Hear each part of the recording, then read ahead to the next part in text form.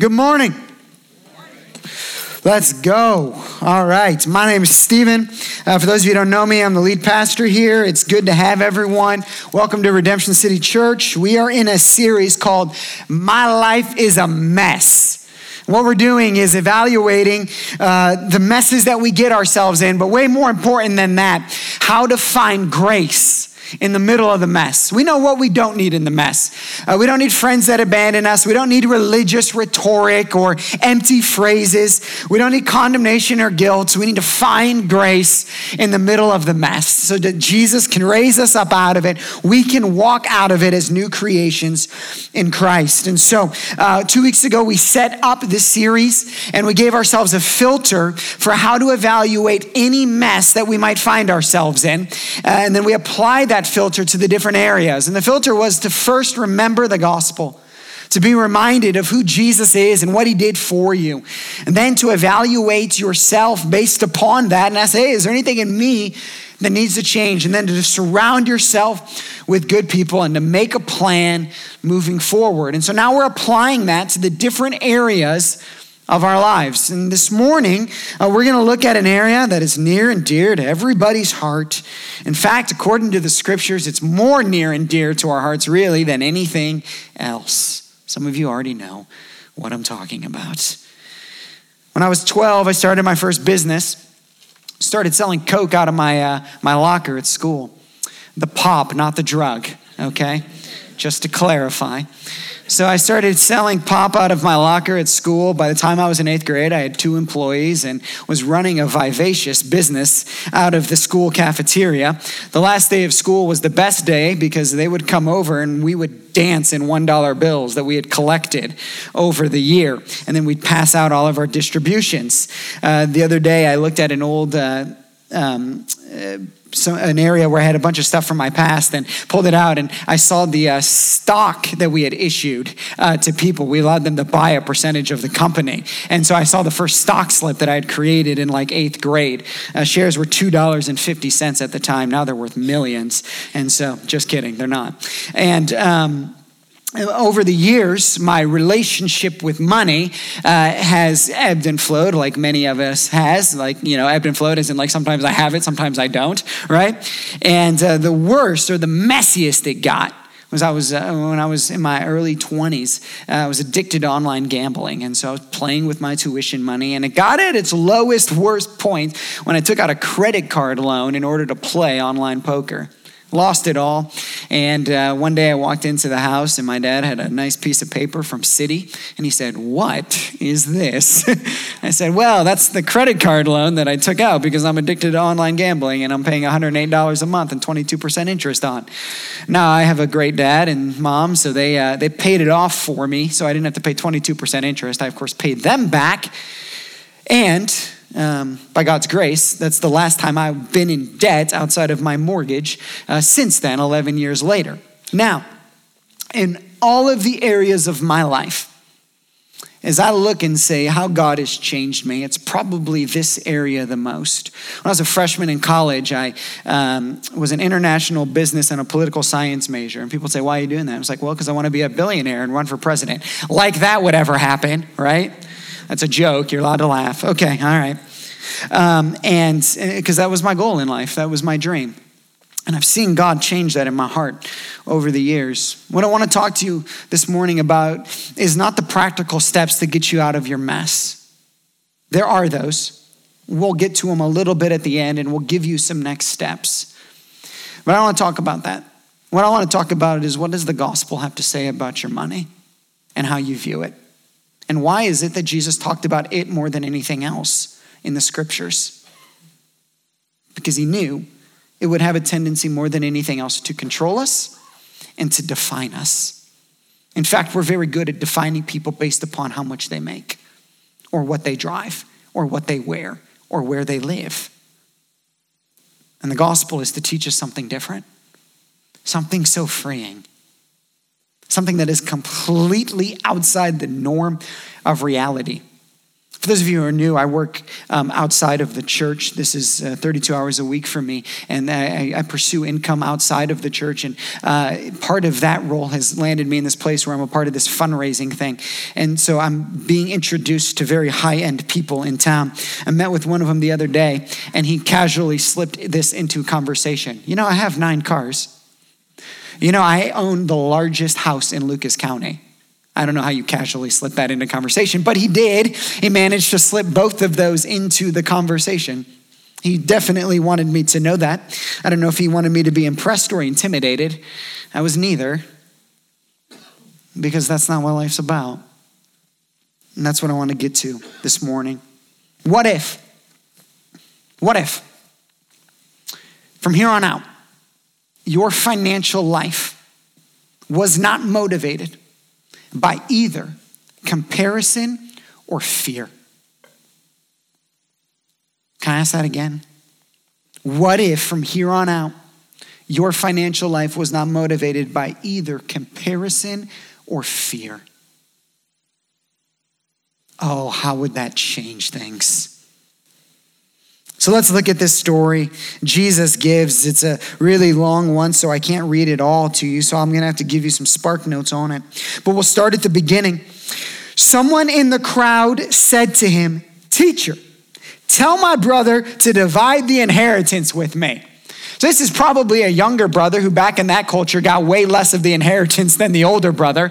And so he's kind of angry about this. So he goes, I'll go to Jesus. He will fix this. And so he shows up to Jesus. And he says, Jesus, you're all about equality and fairness, right? How about you tell my brother to split the inheritance with me 50-50? Guy probably thought this was a brilliant idea. Jesus responds directly to the man. He says, man, who made me a judge or arbitrator over you? In other words, he's saying this: that's not my job. Another way of saying is this: that's not what I do. You don't come to me to satisfy your selfish materialistic desires. That's not what I do. There's a thing, it's popular today, it's called the prosperity gospel. What the prosperity gospel does is basically looks at God as a banker in the sky and says, if I do this, or I pray this, or I say these magic words, you send me money. It's unfortunately very popular. I think this is a clear repudiation of it. He says, man, who made me a judge or arbitrator over you? Who made me the person who steps in to dictate you getting what you want financially? I'm not telling you not to pray about your finances. We should pray about everything. I'm not telling you not to ask God for a job or whatever else. He's your father. He loves you. But we don't treat God as a banker or the lotto. Then Jesus stops and he looks out at the whole crowd. He doesn't just address the man. Now he looks at everybody and he says, let me teach you all something. And this guy brought it up. And see, Jesus begins to dig underneath. You know what Jesus doesn't look at that guy? He goes, hey, listen, man, if you just follow these 6 financial steps, the amount you're getting from your family, you'll be okay and you can still be wealthy. He doesn't say that. This is what he says. He says, take care and be on your guard against all covetousness. Jesus looks at the man and he goes, I know exactly what this is about. You're coveting what your brother has.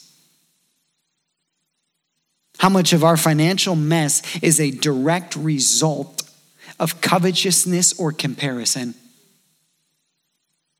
You bought that house for those exact reasons, or the car, or the clothes, or fill in the blank. You bought earlier than you should have, even though you hadn't saved because you wanted it now. It's often said that people in my generation, I'm 31 and younger, that we want what our parents got in 30 years in 3. And so it drives us to make really foolish financial decisions. It's not hard to covet. That's why he says, take care. In other words, guard and he says, and protect yourself. In other words, he says, think, take care, think, and protect yourself from falling into this covetousness trap, from this comparison trap. You know when I know I'm in this? When I think to myself, my 20-year high school reunion is coming up, and I think to myself, I'm only going to go if I've made X amount. Oh, then I know I'm deep in the trap. Why? Because I'm beginning to build my identity based upon what I've made. What about you? I mean, what financial decisions have you made? And if you really look down at the heart of them, they were driven out of comparison or some type of covetousness, coveting that house, that salary, that lifestyle, those vacations. And Jesus says, take care and be on your guard against all covetousness. He says, watch out for this trap because it's a trap that never ends. Never ends. We know this. Most of us know this simply by life experience. I mean, when I was 20 and I got my first job, I made $1,000 a month. And you know what I thought to myself? I will never have to worry about money again. That's what I thought. I make more than that now, thank God. And you know what the tendency is now? Or the tendency with anyone? Let's just take an example. You have one guy makes 50. What's he doing?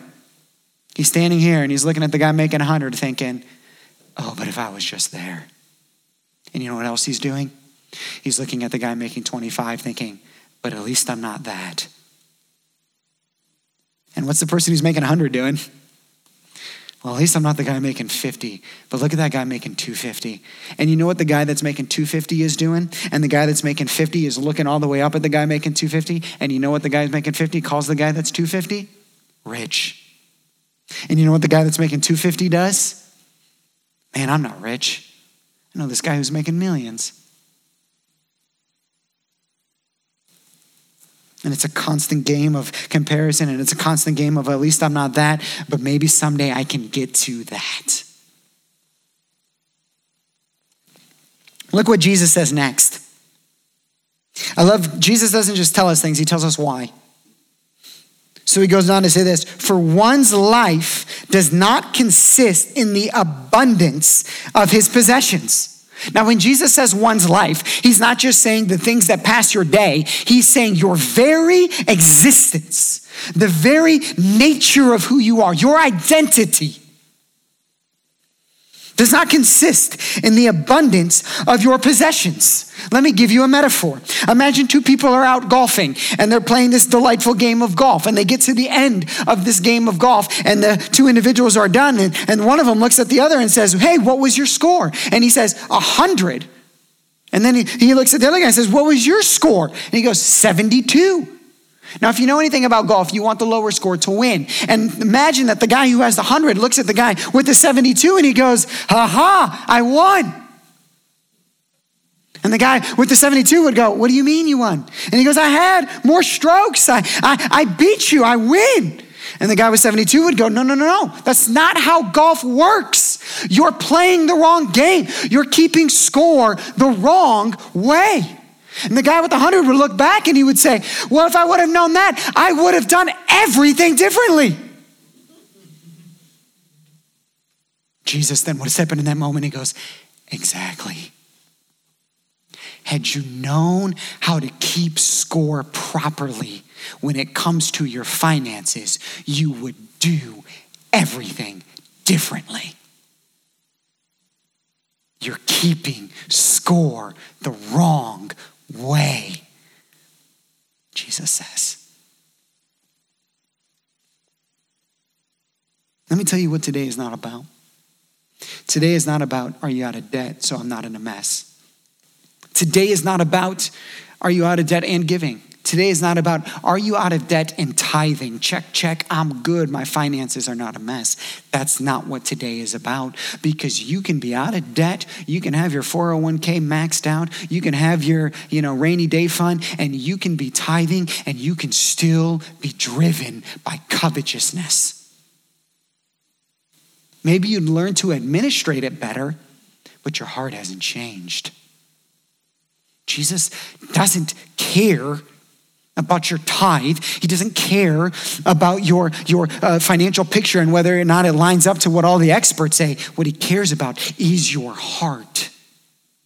Those other things will happen after that changes. He's saying this, are you keeping score the right way? And if you are, it would change everything. He told them a parable. Now he just wants to prove his point. So he's going to say, okay, let me tell you a story just in case y'all didn't understand what I just said. So story time with Jesus goes like this. The land of a rich man produced plentifully, and he thought to himself, what shall I do? For I have nowhere to store my crops. And he said, I will do this. I will tear down my barns and build larger ones, and there I will store all my grain and my goods. He does not get condemned for having land. He does not get condemned for being rich. He does not get condemned for building large barns. He does not get condemned for producing plentifully. He does not even get condemned for producing plentifully and for storing stuff in those big barns that he built. None of those things is he condemned for. But look at this next statement. And I will say to my soul, whoa, hold on. What a jump. He went from, I'm just going to build a barn to put all my stuff in. Like he basically just went in and, he bought a bigger house so he could store everything that was in his garage, or he got one of those, little units where you can put things in. He went from that, or he opened up another bank account. He went from that, making that decision. And then the jump Jesus makes is this. Then he will say to his soul,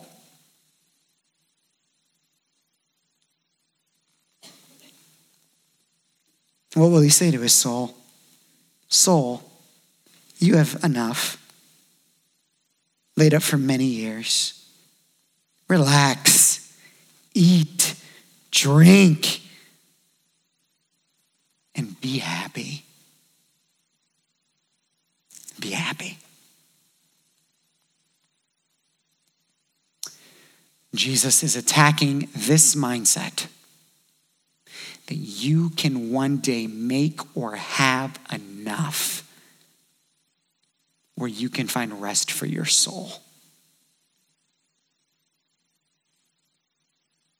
And he's saying, you'll never have enough if that's where you're looking for it. It'll never be enough.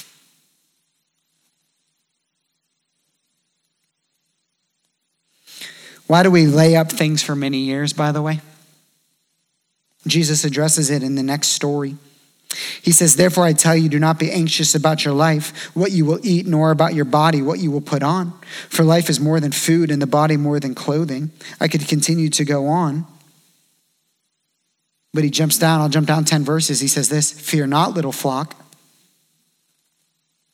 What does Jesus do immediately when he gets done with this story? He goes right into another one, and he reveals the other motivator of the way we deal with our finances. Fear. Fear. Fear-based financial is this. Well, we might get sick, and the market might crash, and we might get in an accident, and this might happen, and this might happen, and this might happen, and so I'm going to store, and it's always driven by fear, and you can never have enough because you can always imagine some kind of cataclysmic event that's going to come in and wipe you out. Or it's a fear of I'm not going to be able to do enough, or it's a fear of I'm not going to be enough if I don't make X amount. So Jesus, in one little story, I think he reveals the two things that drives our financial decisions outside of the gospel. Covetousness and fear. Comparison and fear.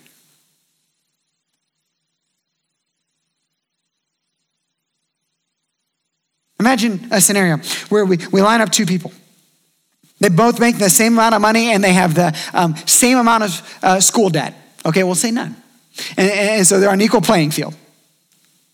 And on one hand, you have this person and they hear a sermon about generosity. And they go and this is what they think to themselves. I can't do that. I don't make enough. I got this and this and this and this and this, right? And then you get somebody on the other side, okay, same salary, same whatever, right? And they're over here and they hear a talk on generosity. You know what they think to themselves? I could probably give more. I could probably give more. They're already giving more, but they think to themselves, I could probably give more. What's the difference? What's the difference? This person over here is still outside of the gospel, and they're being driven by this covetousness and comparison and fear game. And they think to themselves, someday I'll be generous. And the truth is this, that day and that amount will never arrive. You will never administrate yourself to a place of generosity. You will be transformed by the gospel, and no matter how much you make, it will be enough. You can make 30 or 300,000 a year and be right here, or you can make 30 or 300,000 and be right here.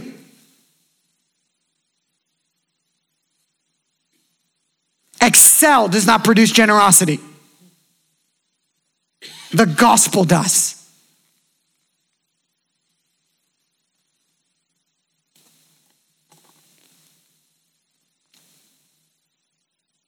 Says to his soul, soul, you have enough. Laid up for many years, relax, eat, drink, be happy. You've made it. You will never make it. You will never make it. God said to him, fool, fool. This night your soul is required of you, and the thing you have prepared, whose will they be? In other words, he says, fool, tonight, all that you have stored up, it will be measured, and you'll see if it's enough to actually satisfy you, and it won't. It'll be gone, and you'll realize you're left with nothing. So is the one who lays up treasure for himself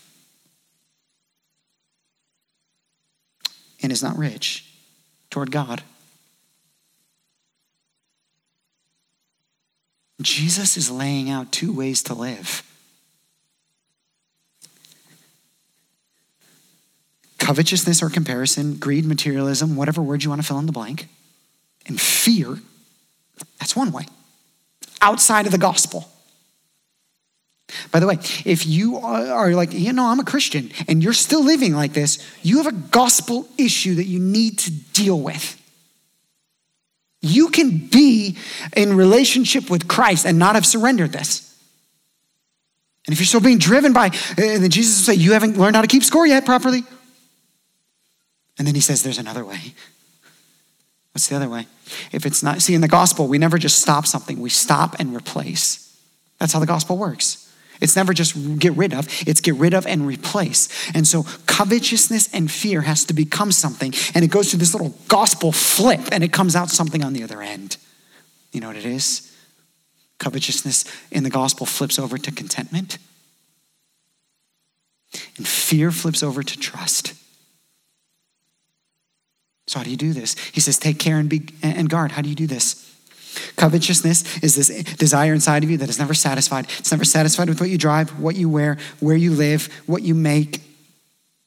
And then contentment arrives at this place that says, what I have in the cross, what I have in here, because of what Christ did, and the scripture uses this term, he who was rich became poor so that we might become rich. Jesus is even in the terminology combating our earthly mindset. He says, you are rich. You're rich in me.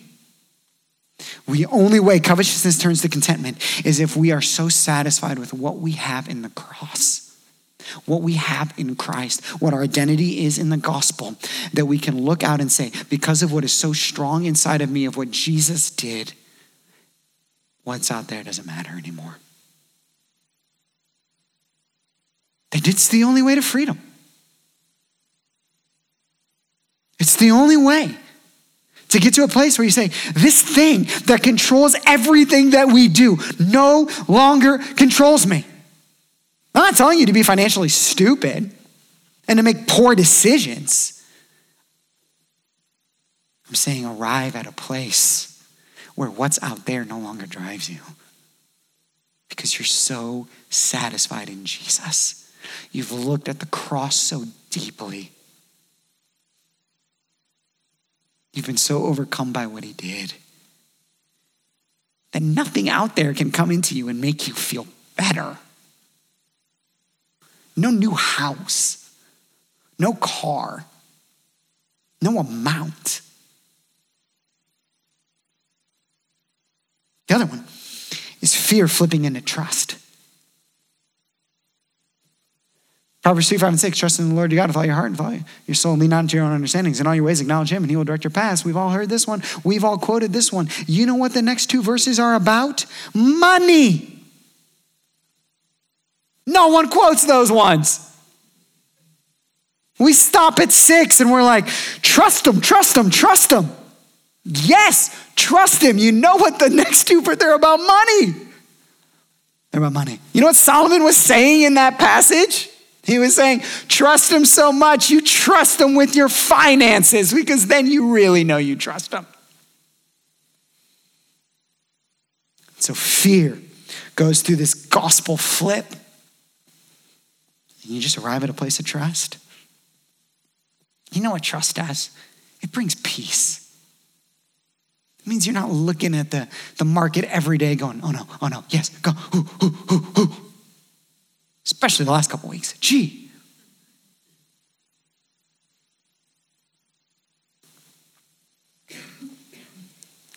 Trust says, okay, God, I'm here right now, and I trust where you'll take me next. Trust and contentment do not mean you just stop caring. They don't mean you make poor financial decisions. They just mean that you're driven by something different underneath. Jesus, he's brilliant. And so he ends both of these stories with two statements that I want to end us with today. So is the one who lays up treasure for himself and is not rich toward God. That's the first one.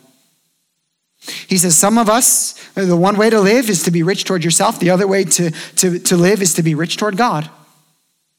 Be rich toward God. So what does it mean to be rich toward God? Well, first, of course, it means that I've found all of my contentment so deeply in Christ that I don't need these other things anymore.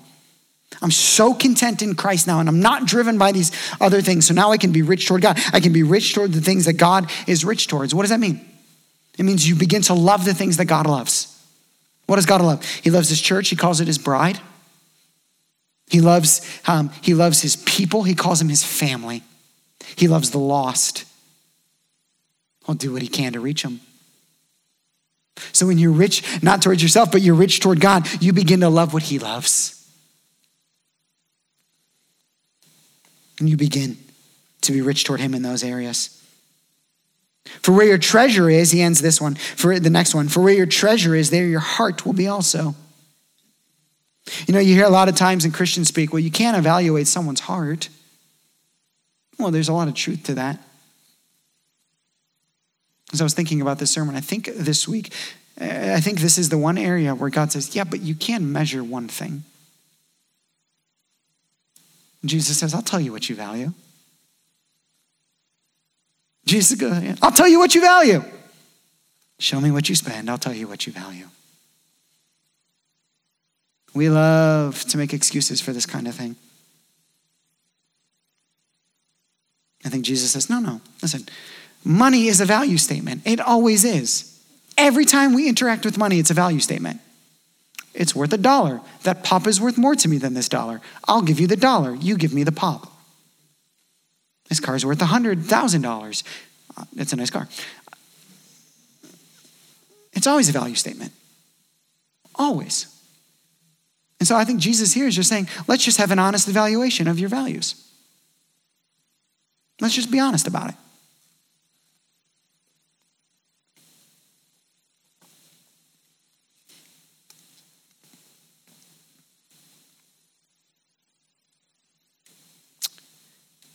What is Jesus getting at here? I think he's saying, do you see a picture of your life? Of your life where this thing that controls everybody else no longer controls you. Where you're free from it. You're free from it. You don't ever buy again just because you want to look good to that person. You don't spend another night freaking out because you trust him. And you're free. And you know what free people do? Man, They're generous and they're kind and they're loving and they're free.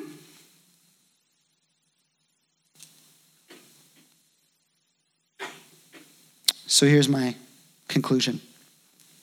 I'm just going to ask you the two statements that Jesus ended with. Right now, who are you being rich towards? Who are you being rich towards? And second, what does the honest evaluation reveal?